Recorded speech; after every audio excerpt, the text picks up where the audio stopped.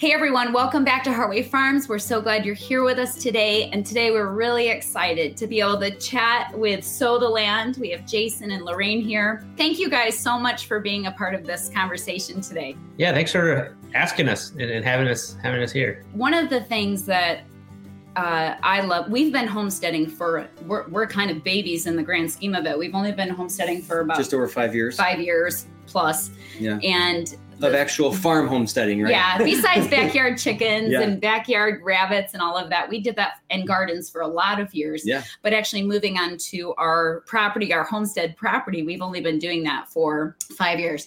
And one thing I love that we have learned and experienced in that short amount of time is kind of the community of homesteaders. And being able to be like, even if you're in North Carolina and we're in Illinois, it's still a community, and that's pretty cool. And that's what kind of prompted this conversation today, was just to kind of connect and to talk life and family and homesteading and all of those things. So yeah, it's a great opportunity.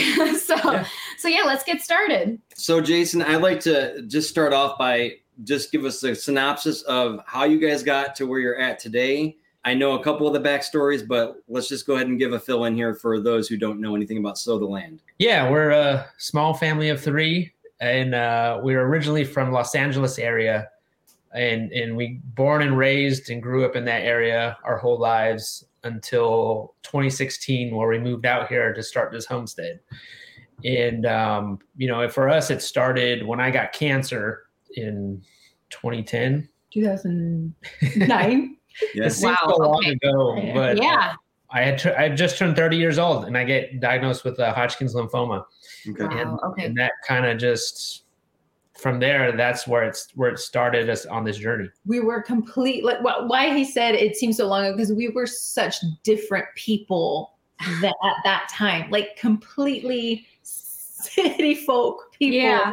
Who lived in Southern California doing completely different things than what we do now. And so that's what led us on our new journey now, who we are today. She was in the fashion industry in LA, I remember when I got the call of you, when you told me that you had cancer, and I was in a fabric meeting, and I had to excuse myself, and I sat outside, and I was just like, I just knew something was about to change, but had no idea what. And our lives literally did change.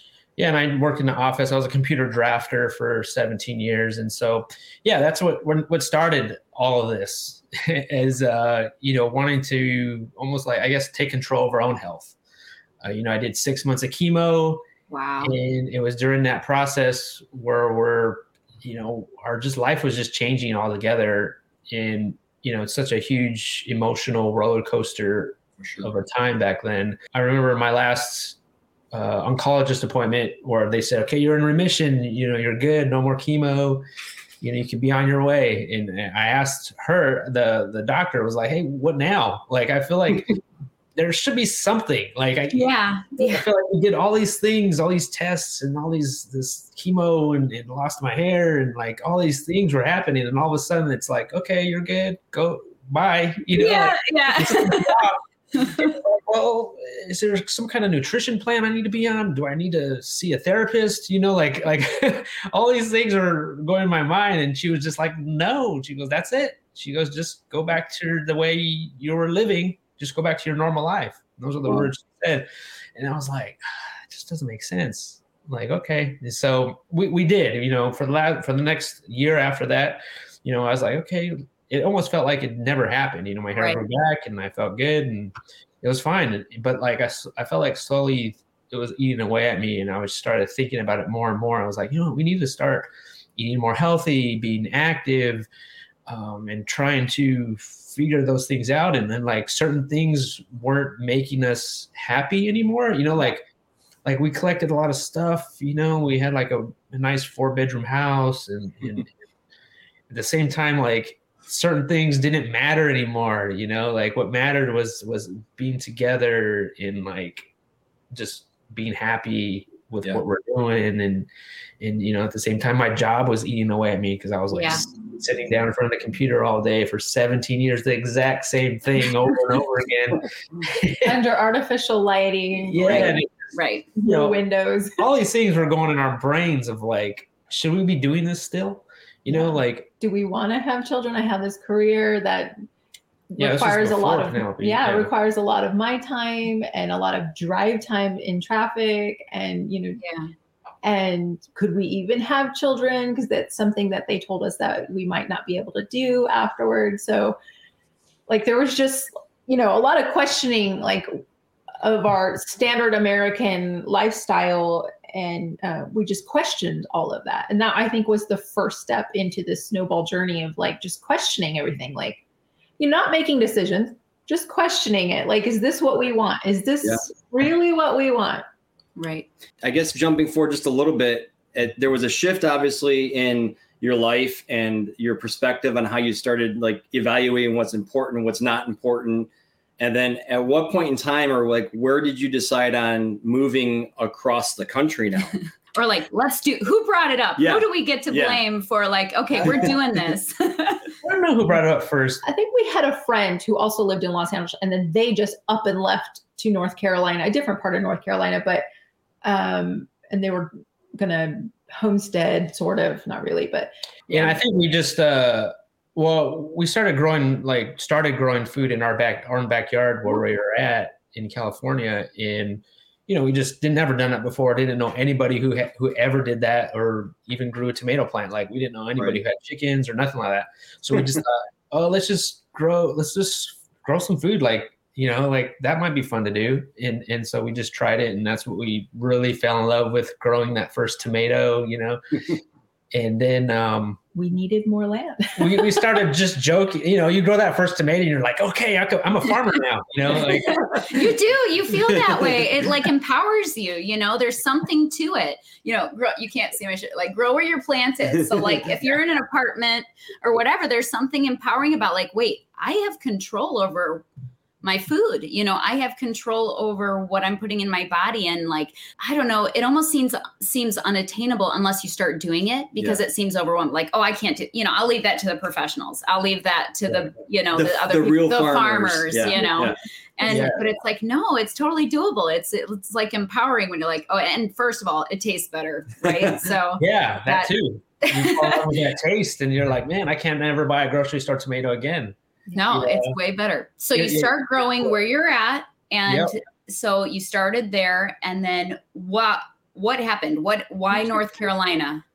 We were researching pasture raised meat. Yeah, that's when like, because we're looking at like what we should be eating, what we should be cutting out in our diet, and started going gluten free and trying to like more paleo type food, whole foods or whatever. And then, pasture raised popped up somewhere, and I was like, well, what is pasture raised chicken? I don't know what that was. I had to Google it, and the only farm that would pop up was Joel Salatin's farm.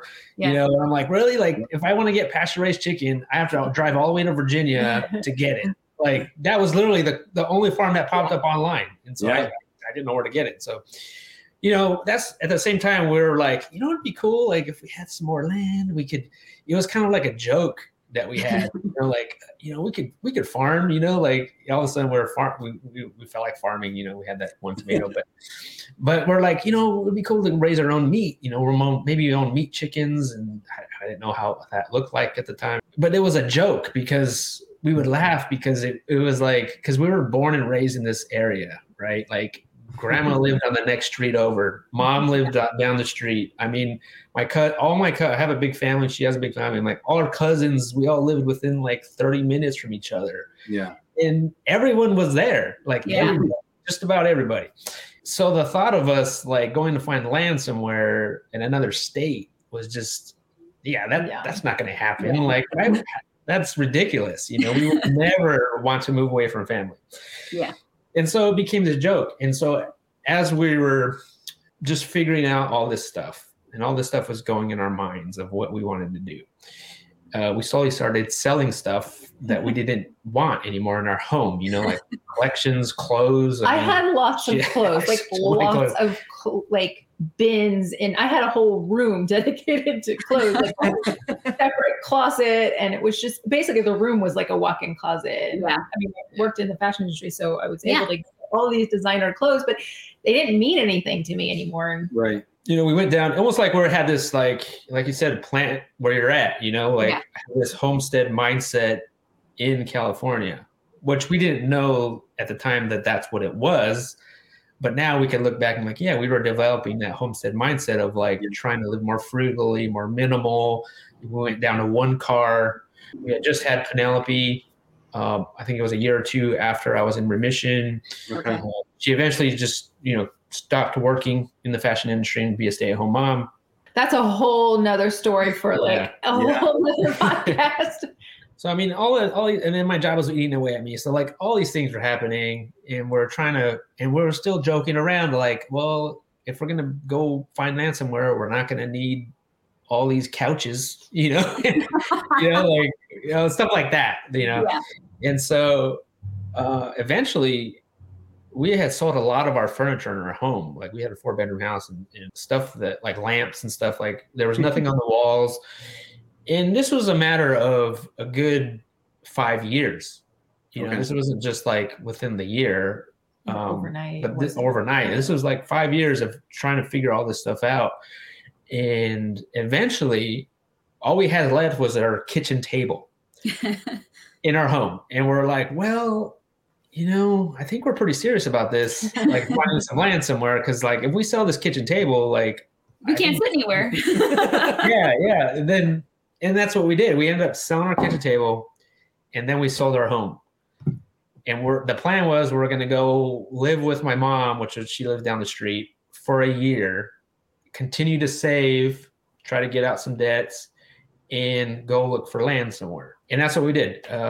I still worked at my office job. I didn't know how I was going to get out of that. And so for that whole year after we sold our home, we went looking for land, and we looked in that area where we're at in California. We tried to stay in California. Yeah, it was too expensive. We wanted to stay in California, but yes, we would need $1 million to do what we're doing. It's just so expensive. And, we looked like in New Mexico, Arizona, like kind of out west area, because we didn't want to live far away from family. But then, we had friends that lived out in Asheville, North Carolina area. They moved out there and they would tell us about the area.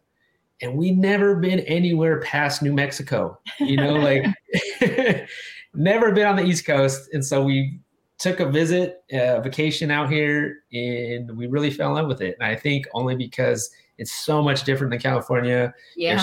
It's so green, there's water, there's no drought. Mm-hmm. At least we don't think it's a drought.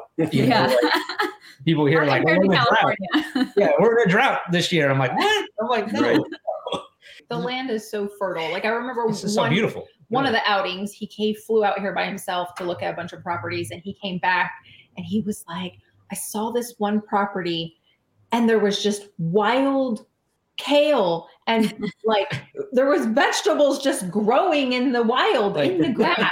Blackberries growing. Like, I'm like, free what is all this? It was like, I mean, Southern California, heaven. I'm like, there's nothing. It's barren, right? Yeah, just barren land. Gray. And like he came back, he was just like, it's beautiful. Aww. Yeah, I mean, so within that year, we looked and we fell in love with this area. We felt a good sense of community also. Like there was a lot of like-minded people out here doing what we wanted to do. Right. Grow food.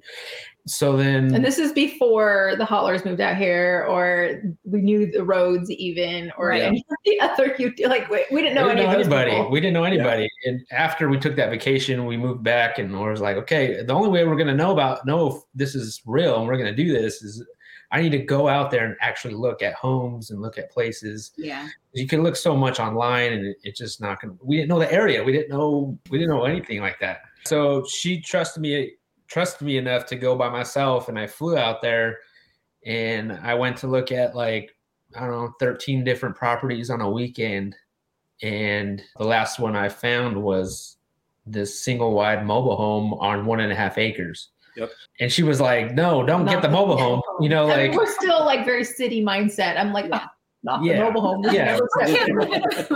like, not the ugly mobile home. And Yeah. he was like, that's the one. Of course. That's just so typical. That is so typical, you know, like the guy brain. It's girl functional. brain. It works. It's the right price, right? Yeah. Oh, yeah, the flattest part of land. Yeah, it had a creek in the back. Yeah. Like Yeah, it was it's close so to a typical. city. But like it wasn't until like maybe a couple months after we had moved in, I was really thanking God, like this was perfect for us. Okay. Like, had we moved anywhere else, we would have failed. I really think if we would have failed, like Yeah.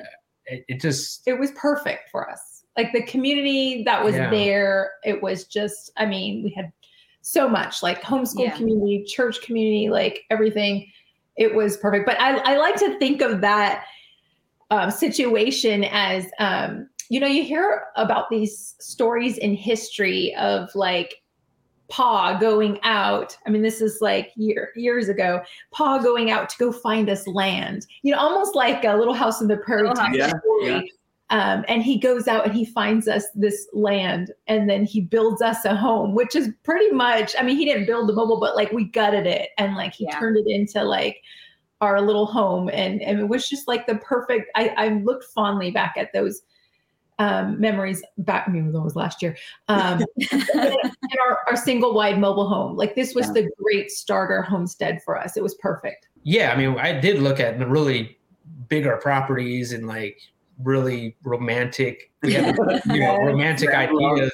Porches. We were looking at raw land, but like we ultimately went back to our focus, which was live within our means. Yeah. You know, in California, we kind of, it's so easy to get caught up in like, oh, I want this, I want that, I want that.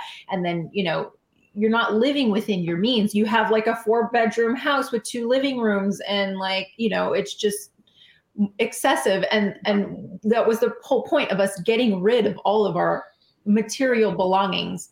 And then we wanted to focus on live within our means. We knew we were moving out here without him having a job. Right. Like he left his job in California and he didn't have a job when we moved. It was just totally like walking in faith, right? Living by faith, not by sight.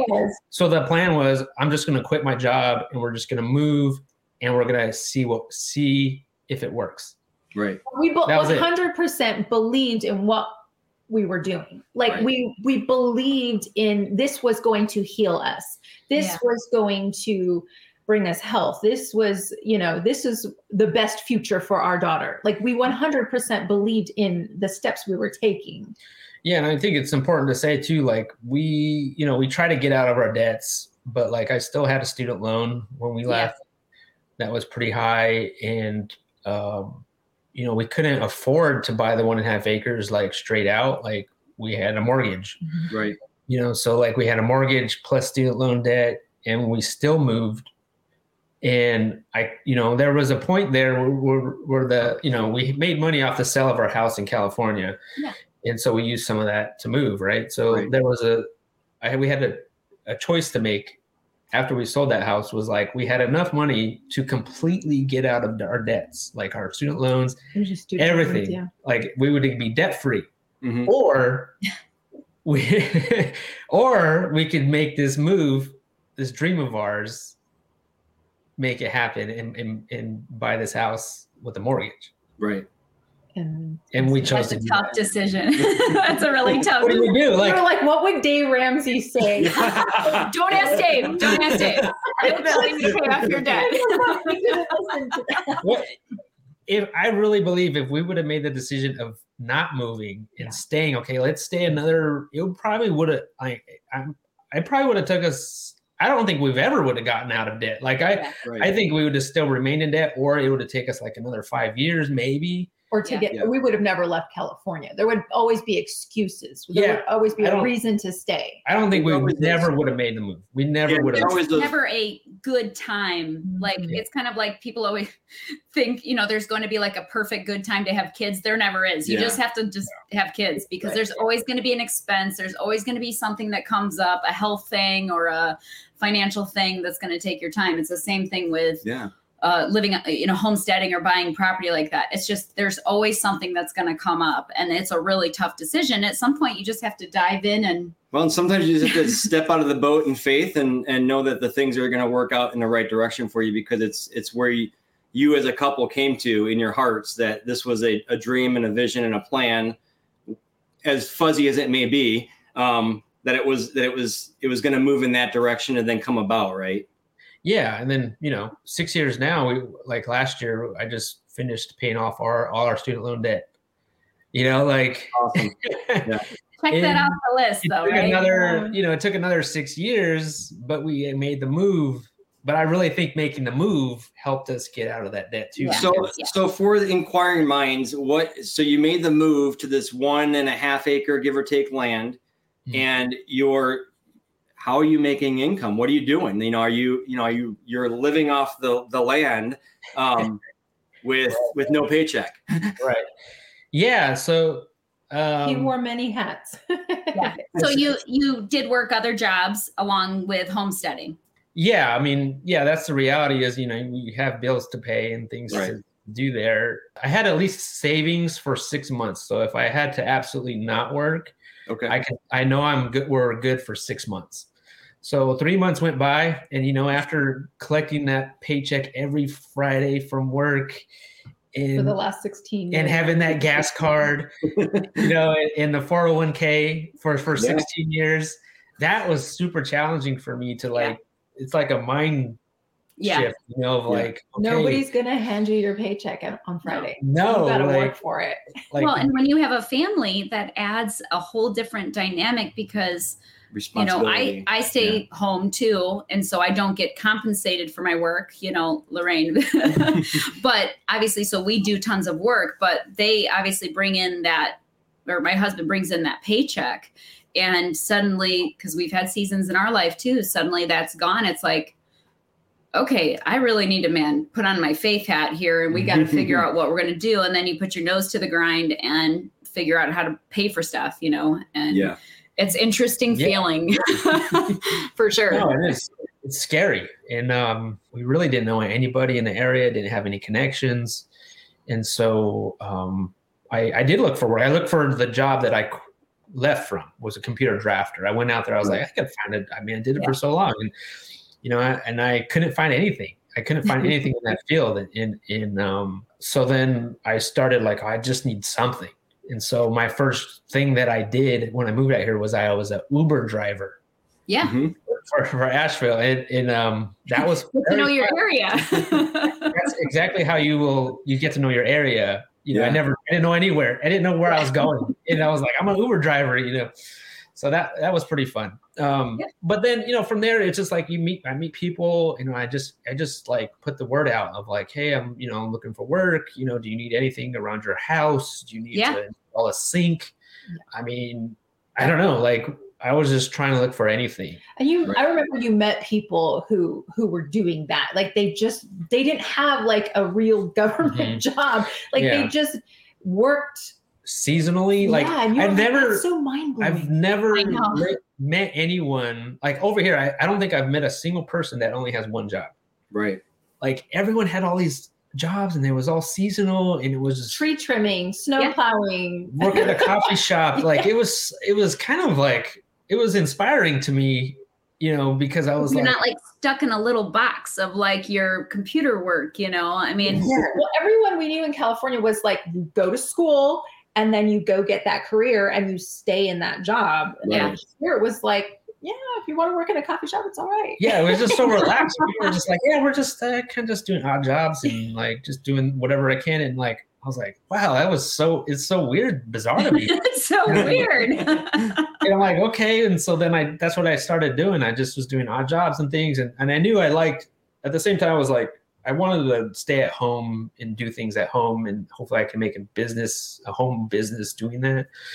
And so at the same time, we're I could do woodworking. I liked working with my hands. And so we did a lot of craft shows early on. And we didn't know this, but the Asheville, Western North Carolina area is big on crafts. A lot of people do pottery and woodworking, and there's an artists live out this way, which we didn't know, but it kind of helped us because that's what we're kind of doing. And so we did a lot of craft shows. Did you do the bus thing? And then, I met some people converting school buses into tiny homes. Yep. Yeah. So I did a lot of that part-time early on. And that's how we met the Rhodes family. Yep. And that's how we met the Rhodes. Yeah. I worked a few days on his Great American Farm Tour bus. Yep. Yeah, I mean, just from there at the same time, we're kind of starting our YouTube channel and building that up while I was doing all these odd jobs and trying to figure it out the whole time. And so, we've been here. The goal was we move here and I didn't want to be back in an office job. Right. And we wanted to work together as a family. We wanted to grow as much food as we can for ourselves and see where it goes. And we've been doing that for, almost 7 years now. When did you move to the property that you are on right now? It was in February of this year. We just moved to 14 acres. We sold our 1.5 acres. We felt like we outgrew it. We did. Was that really hard? No, I was ready to leave that mobile home. I love the answer. She left one mobile home to another one, right? No. We're actually a real home now. We have it is. Yeah, we're a real home from. It's a 1960s home. Okay. With outbuildings and a big old horse barn, but it's a legit home now. But yeah, before we're like, man, that mobile home, and we love that mobile home, but man, it was cold and it was. Yeah, it's amazing how quickly you can outgrow an acre and a half. When you don't have that at first, it seems like, oh, that's plenty of space, right? Like that's we thought we owned. I know, like look at my land, queen of the acreage, Yeah.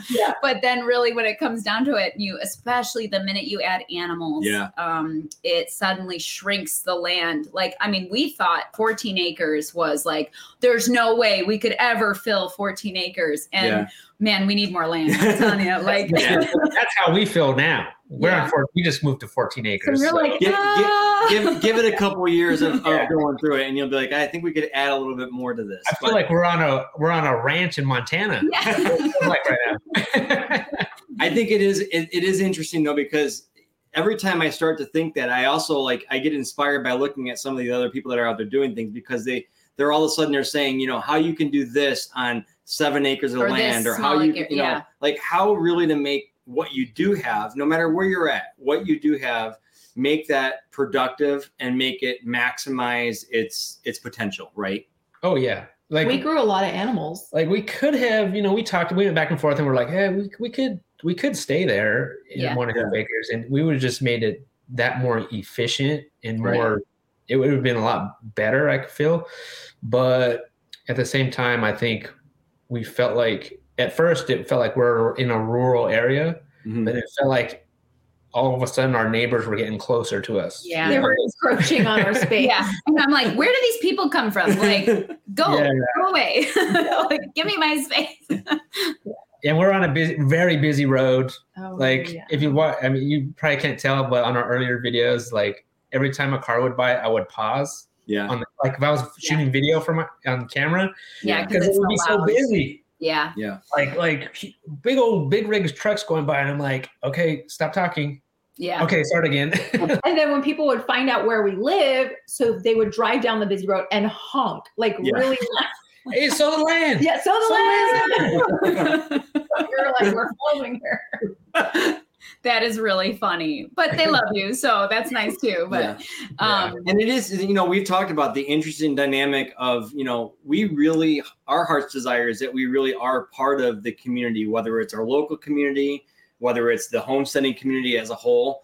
But I think it's funny because we all kind of chuckle about the fact that, the neighbors are getting too close. And there's that part of the homesteader, I think, in all of us, that you do want a little bit of that elbow space that you just have as your own. But there is a way of accomplishing having a community and having the elbow space at the same time, right? Oh yeah, for sure. You gotta buy all the land around you, so then you can keep the barrier up, and then no. All right, so we've gotten caught up on the journey to the 14 acres here. What is give us a little cliff notes of what you have for the vision of what you want to produce or make this 14 acres for you and your family? What's the master plan that if you had your way with it? Well, yeah, at first, when we first moved to North Carolina on the 1.5 acres, it was like, okay, we're just going to go out there and see if we like it, see if it works. let's just grow some food for us and more food. And then it evolved into, what does this look like for Penelope? What does this look like for our daughter? Like, and I never thought of this prior, but like not until meeting like the Rhodes or like other families that we've met where like like their kids live on family's land. Yeah. Like they're able to build their own home. Generational land. Yeah. And I was like, wow, that never crossed my mind. Like I was like, that sounds amazing. That sounds like something that I would want to do for our child. Right. And so that was one of the reasons why we wanted the larger land, was to be able to do that. And hopefully we can do that for her. Yeah. That's just, that's for the future. But right now it's just, I see us doing a lot of hands-on workshops. Yeah. Like teaching other families, other people of how to grow their own food and doing it here. And I really see that being more and more as we grow here.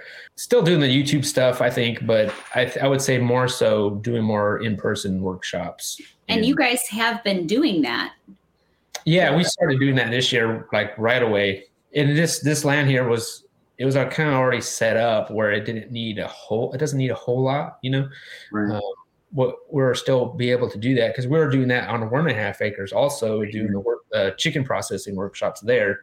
And so when we came here, we just kept it going, and we did 8 chicken processing workshops this year. Oh wow, that's a lot. How many people per workshop did you have?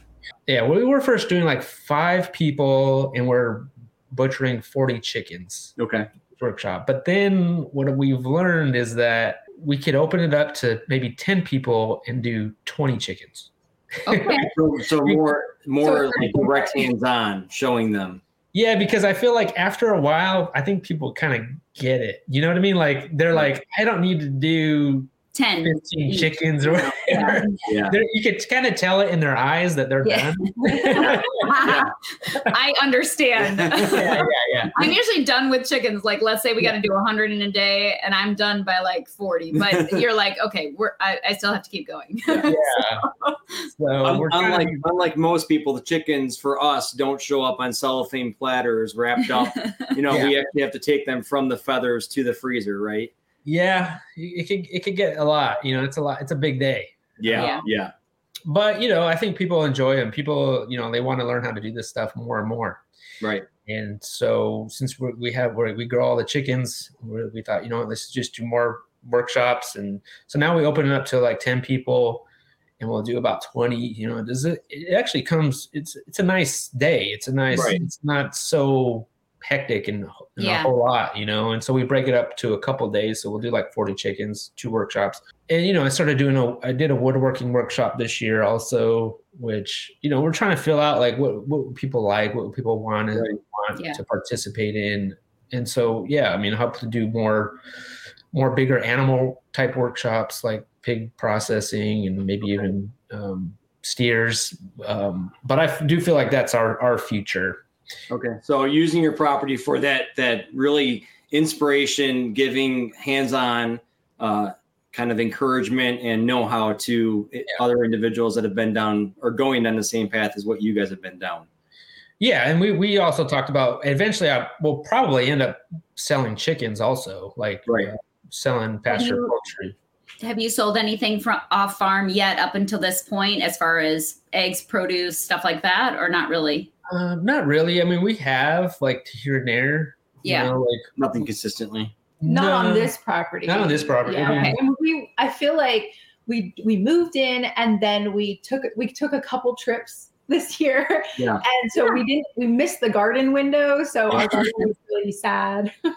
Yeah. I hope to sell something like eventually. I think we're going to get there. Like I think it's going to happen for sure for chickens. Awesome. And I did catch that you do have some speaking engagements this year that you got kind of slotted out into next year. Something done in Texas for a pasture raised chicken type class. Yeah. It's called APA, American Pasture Poultry Association. Okay. Which this is a group of people that get together once a year and they talk about pasture poultry. It's usually a like bigger scale, like marketing, and like more, I guess, smaller scale farming, not so much homesteading, backyard raising, but this year they're opening up to more homesteading. Okay. So I'm going to be teaching part of their homesteading track of like kind of just starting your homestead with meat chickens. And they had asked me, and they have it a different place every year. And this year just happened to be Texas. And so I thought, yeah, this is somewhere I always want to go to this event. But I was always like, well, it's always about like large scale pasture poultry, which we're not doing. So I was like, it sounds neat, but I don't know if I would benefit from it. Right. But then they asked me, and I'm like, okay, yeah, I'll do it. I just want to go. Yes, I will benefit from it. Like Joel Salatin's and Daniel Salatin, they're speaking there. Yeah. Other people are speaking there about like marketing and all this stuff. So, I mean, that should be fun. And so, yeah, I'm excited to do that. I think something I picked up on you guys just talking in this little time here was, you guys have been really willing to see where you're at as a family and make changes, whether it be moving from across the country to the home that you were in for a while, whether it's adapting and moving to the 14 acres and kind of looking at it from a generational standpoint.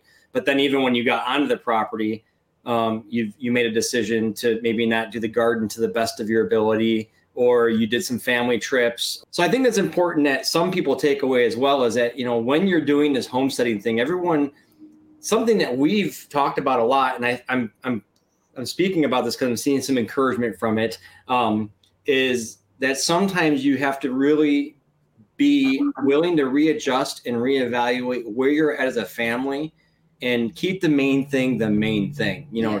Take the time to be a family and not let the homestead control you, but be willing to say, we can put some of these things on hold and still move on with life and still be successful at what we're doing. Yeah, that's very hard to do. It's very hard. It's no joke. I mean, it's easy, especially when you're also trying to run a YouTube channel, which is a business, right? So you're trying to, and you don't want everything to be about the YouTube channel. Right. But so it's keeping that in balance. But having a farm, because we run a farm business here, where we set it up and people can come. It's a pole barn farm shop. It's very not fancy, but that's how we provide for the community. We do everything off farm here, and people just come and do stuff. And it's, you don't want to lose sight of the reasons that brought you to where you are, right? Like leaving LA in your guys' case and trying to kind of get your family unit together instead of everyone going this way, that way, and it's really hard to keep that as the first thing, and the Lord helps us in all of that, but keeping the family unit together and not losing sight of that.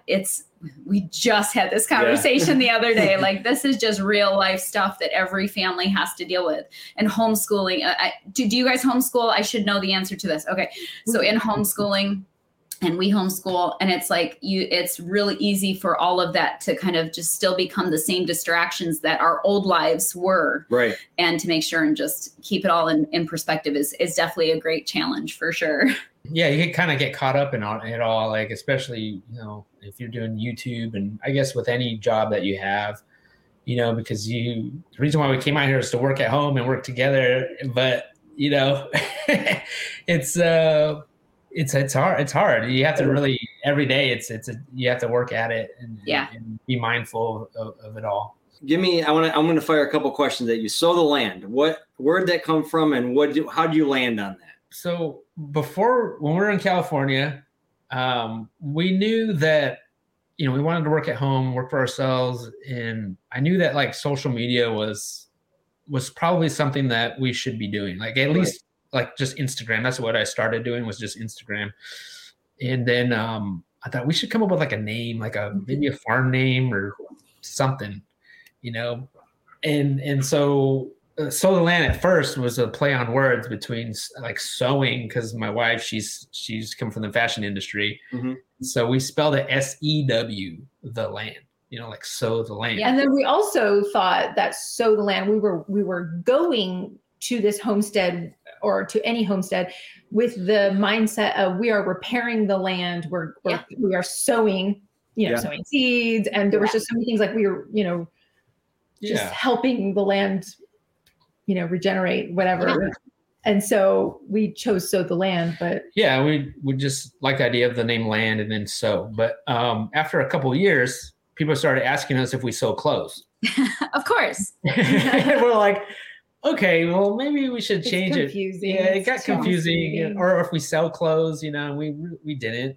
But that was an option because we're like, we didn't know what we were going to be doing. And we're like, maybe that is an option. Maybe clothes. I don't know. Maybe that's going to be an option, but it never did. And so we ended up, I was like, you know, maybe we should change it to how it probably should have been. Yeah. And so we changed the name to Sow the Land, and that's how we just kept it. And I felt like it was like, it didn't necessarily have the name Homestead in it. Yeah. Because I felt like I didn't know which direction we were going to go. Like, I was going to, at one time I was just going to do like really get into like the woodworking side of it and really build that up.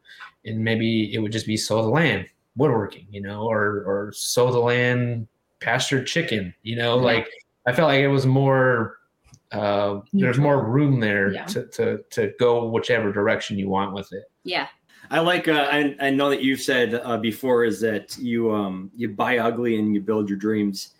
And I thought that was a cool thing, just like looking at your journey through it, coming onto this land and just seeing that it might not be the quote unquote dream land. But that it really is, it is what you make it, right? It's what you take as that blank canvas or what buildings already exist there, and you're kind of making them come into what your dream is of that property there. So. Oh yeah. And that 1.5 acres that we had, that really taught us that. I mean, it wasn't like an initial, like, oh, we're going to buy ugly and we're going to build this up. It's like, that was not my plan. Right. It happens just naturally sometimes. But it just happened. Yeah. And I think that having that mobile really taught us that of like, yeah, we could turn it to whatever it is we want to turn. Because what really taught me that was when we gutted out that mobile home and we turned it, we completely finished the inside of it. I get a call from Carolina Home and Gardens magazine called me up and was like, we want to feature it in our magazine. Do they know we live? Have they been here? I said on the phone, I was like, you know, we're in a mobile home, right? Like, you made it look really good on Instagram, right? Yeah. Angles. And so they send out a photographer out and take pictures for their magazine. And I'm like, here we are, have a thing in Carolina Home and Garden magazine right next to like $1 million log cabin home.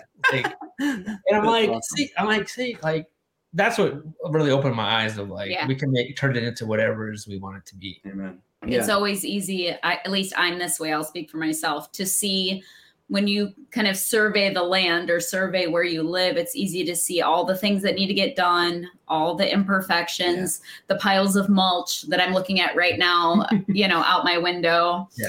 And you mean the piles of organic matter that are in a slow state of renewal. And this is why we have piles of mulch over here because of my husband. So it's easy to see all those things.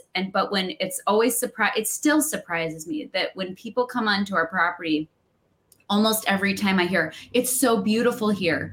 I am so jealous of that I don't get to live here. And my mind, and I'm trying to train myself out of it because I am so thankful. I'm grateful to the Lord for his provision and faithfulness to us. So that's not what I'm talking about. I'm more talking about like, really? Like you think that, I mean, I got garbage right over there. I got, you know, like, I mean, I don't say those things, but these are the things that go in my mind. And it's truly people see, I think they see past all of that and they just see the vision for what you're trying to do for your family, you know, what we're trying to do for our family and all of that. And it really does put it in perspective for you because you're like, every day people come here, you know, like they're magazine people, you know, and they're like, it's hard, but like, it's trying to like, remember how you felt when you very first saw your property, like, or the very first time we would visit a family before we were homesteading and had land, but we would visit other families and they would have land and see their land. And that would inspire us. And it still inspires us. We go visit other people's places. They invite us over. We go there and like, no matter what they're doing, I'm like, man, their place looks awesome. Like, you know, we have that mindset of like, this is so cool. And then we come home and we feel inspired, like, okay, they did it this way. So we could do it this way or that way, you know, like, so I think it's just kind of remembering like how we felt in the beginning. Like that's what's so hard about it. And hopefully we never forget that feeling of how we felt like when we first started doing this, and like try to hold on to that as best we can. That's what so great about YouTube is you can go back to the very beginning and be like, yeah, I remember Look how happy we are. We had an archiver, right? Remember when I lost my mobile home? That's what, Wait, real quick. So I know you guys have processed chickens, you've processed pigs, you've processed the steer. I think you were involved with processing a lamb at one point in time. Yeah. Is that right? We helped Justin Rhodes. Yeah. But the steer was the most recent process of the steer. That was the largest animal you had done, correct? Yes. And you had helpers, which is nice. Had you done one before, or was this your first go at it? I've seen it done. Like I've seen it done before. I've never actually like done it myself. Okay. Like hands on, We have our very first steer process coming up. He's a dairy steer that we had on property. Steer. Yeah. So we have our first steer coming up soon. You gonna do it yourself? Yeah, we're going to do it ourselves. I didn't grow up. I think we're maybe cut from the same cloth in some accord here. Maybe. I mean, we weren't necessarily city folk, but people ask. We didn't grow up on a farm though. You must have grown up on a farm. You must have done all that. We didn't do any of that. You would do some hunting and stuff like that. So processing very animals minimal, wasn't abnormal to you. But he just I don't know, he just gets in there and figures it all out. And it's amazing to me. But it's not always pretty. No, but it was fun to watch the steer harvest because it's just an encouragement because we have that on our plate so we're gonna have to be doing that. But I know you had mentioned earlier in our conversation earlier about it not going according to plan at first, and how'd you recover from that? Well, with processing in any animal, you kind of go through it through your head first of how this is going to work out, and being here that it's a new property, I don't have a tractor, I never raised a steer before, all these things were happening, all these things are in our thoughts of like, okay, how's this going to work? So first of all, the one thing that scares me the most is the shot, you know, when you shoot them, you want it to be just one shot, one and done, quick. Yeah. They don't know what's coming. My shot, it was a different angle. It wasn't, it was in the right spot, but it was down. So the bullet kind of went, I think it went down. Like we even found the bullet later, but it was like back here. Yeah, it wasn't. And I appreciate that you showed that actually, because I think for those you can learn from it. There's so much that get edited out or that gets edited out. Like we're not perfect. Like we make mistakes, and like when you're doing it for the first time, like I know for a fact I'm not gonna butcher the thing to processing cut standards. Yeah, and it's just it's your home. It's your family butchering. It's just, you're just putting meat in your freezer. You're not looking to sell the meat. You're just looking to put meat. Like it's not perfect. It doesn't have to be perfect. But that's what's great. Yeah, unfortunately, I wish we could show all this stuff. Like really show it on YouTube. Yeah, but Abundance Plus. Yeah, I think we like Abundance Plus. Yeah, totally. Like that's what I love about that. So that we can just post whatever, you could really talk about it. Yeah. Because these things happen and you don't think about it because it's kind of out of sight, out of mind. Mm-hmm. But we're not perfect shots. Like these things happen. Yeah. And so that was one thing that happened was I had to do 2 shots. Yeah. But he always, I have to say something about Jason, is he always remains calm, because this happened with a pig last year too. Okay. The angle was off too. Yeah. And so he's so calm. Like, I'm like, if that had been put it down, and like with my knife, like just die. But he's so calm, and he waits for the right moment. He takes a second shot, and then he goes and he slits the neck. Yeah. I'm like, thank God it's not me. Like, who has it's funny because I'm with you, Lorraine. I saw Ben in the background of the shot that you guys were taking there, and I can just tell he's a jump in and get it done type of guy. And he went to jump in, and then all of a sudden he's like, all right, I'm just going to stay here and let him go do his thing. And it was cool to see the tribe around you all filling a role, all doing their thing. And even the ones who want to jump in and get things done, they're just like, you know what? He's got this handle. Let's go ahead and see how this plays out. No, that's what's great, having people there, You know, if anything, they're just like your backup. Yeah. You know, like I think last year when I did the pigs for the first time on our property, I have the, you know, for me, my mentality is like, I'm pretty like just low key, like stand back. Like I just, you know, I'm just kind of quiet, stand in the background. But I invited like all these people over that have way more experience than me. They have bigger personalities than me and they're my friends, but I invited them. But in the beginning, I was like, I want to do this from start to finish. Right. Yeah. Like, cause I know like they can just get in there and just jump in there and just do it. Right. And that's great. But for me, this is, learn. I need to learn by doing it myself. I was like, I really just want you guys there for just support. Just back me up. If I'm doing something wrong, let me know.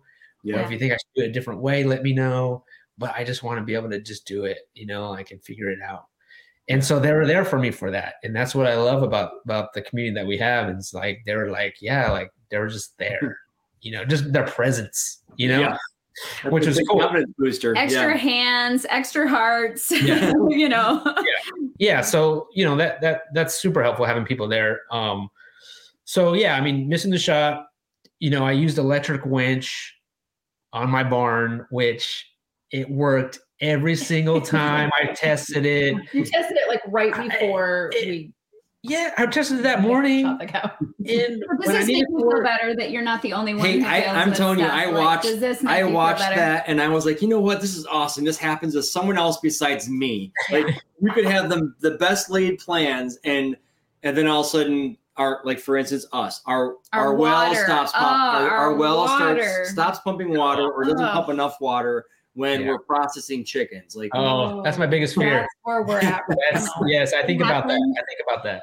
You know, luckily my friend there had a truck with a winch on it. Yeah. Yeah. But even that went out too.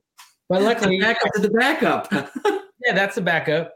But luckily I had my electrician friend there that knew electrical and was able to get it going. That's awesome. And so what I forgot though after the fact was I do have a chain hoist that I forgot I had. Yeah. So I had that, you know, so we could be able to do it if I didn't have any of the electrical winches. I want to ask you this real quick. If you had someone asking you as a new homesteader, as a prospective homesteader, what are the three top things? What are the three top things that Sow the Land would say to look for if you're a new homesteader and you're considering buying land? What should they be on the lookout for? Ooh, that's a tough question. Yeah, I would definitely. I think outbuildings, like some kind of building structures, are helpful. Mm-hmm. Whether you might come to find later on where you don't that structure's in the way. Maybe it's in the way of something else you want to do, but still, like you could still take it down and use the wood. Like like it's super helpful to have the structures there that you don't have to build. That there are. So I hear an outbuilding. Yeah, right? outbuilding. Water. That was water. we were just talking about that. There is a stream on the top of our property, so we're trying to figure out how to harvest that water and bring it down. Water. It's vital, especially if you have cold winters too. Water. I know you guys are North Carolina. Waters, yeah. We're just an hour outside of Chicago, so that's like cold Illinois, weather. So we have to think about winter. Can you think of anything else that would be something that you would look for in a property? I know you mentioned flatland. Well, that's an issue here in North Carolina because, in the mountains of North Carolina, it's not a whole lot. But I mean, yeah, I would say maybe internet. Our internet is not great. I'm surprised this is working right here. I know. I'm surprised. Great. Yeah. We're using we have two hotspots that we've been using. A backup to the backup. Yeah. Yeah. And that's the best Asheville, internet. It was never a problem. And then we moved out here and it's like I can barely use my phone. Okay. That's funny. We're not that far away. But yeah, that's for like modern homesteading. You do need the internet. And if you're planning to make it your business. Anything you want to close up with? I don't want to keep I don't think so. Thank you so much, guys, for jumping on here. Like I said, it's our heart's desires just to actually plug in with the community that we've been kind of blessed to be part of. No, that's great, guys. Yeah, thank you for asking us, and it was fun talking with you guys.